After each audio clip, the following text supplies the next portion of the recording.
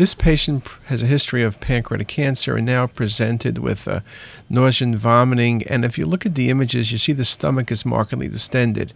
And not only is there fluid in the stomach, but there's food. And that usually means the patient has either delayed gastric emptying or gastric outlet obstruction. When you follow this a bit further, you see the fact the patient has a dilated pancreatic duct with atrophy of the gland as well as a stent in the common duct. The patient has a mass in the head of the pancreas which is infiltrating. As you look more carefully, you also see that the mass involved and included the patient's SMV. What also is important, of course, is in this case, the mass is invading the duodenum in the first and second portion of the duodenum, causing gastric outlet obstruction. And so this is a very nice example of gastric outlet obstruction by a pancreatic carcinoma period.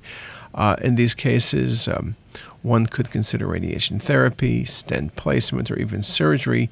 However, in this patient, the patient would not be resectable because of venous involvement, which is nicely shown in this exam as well.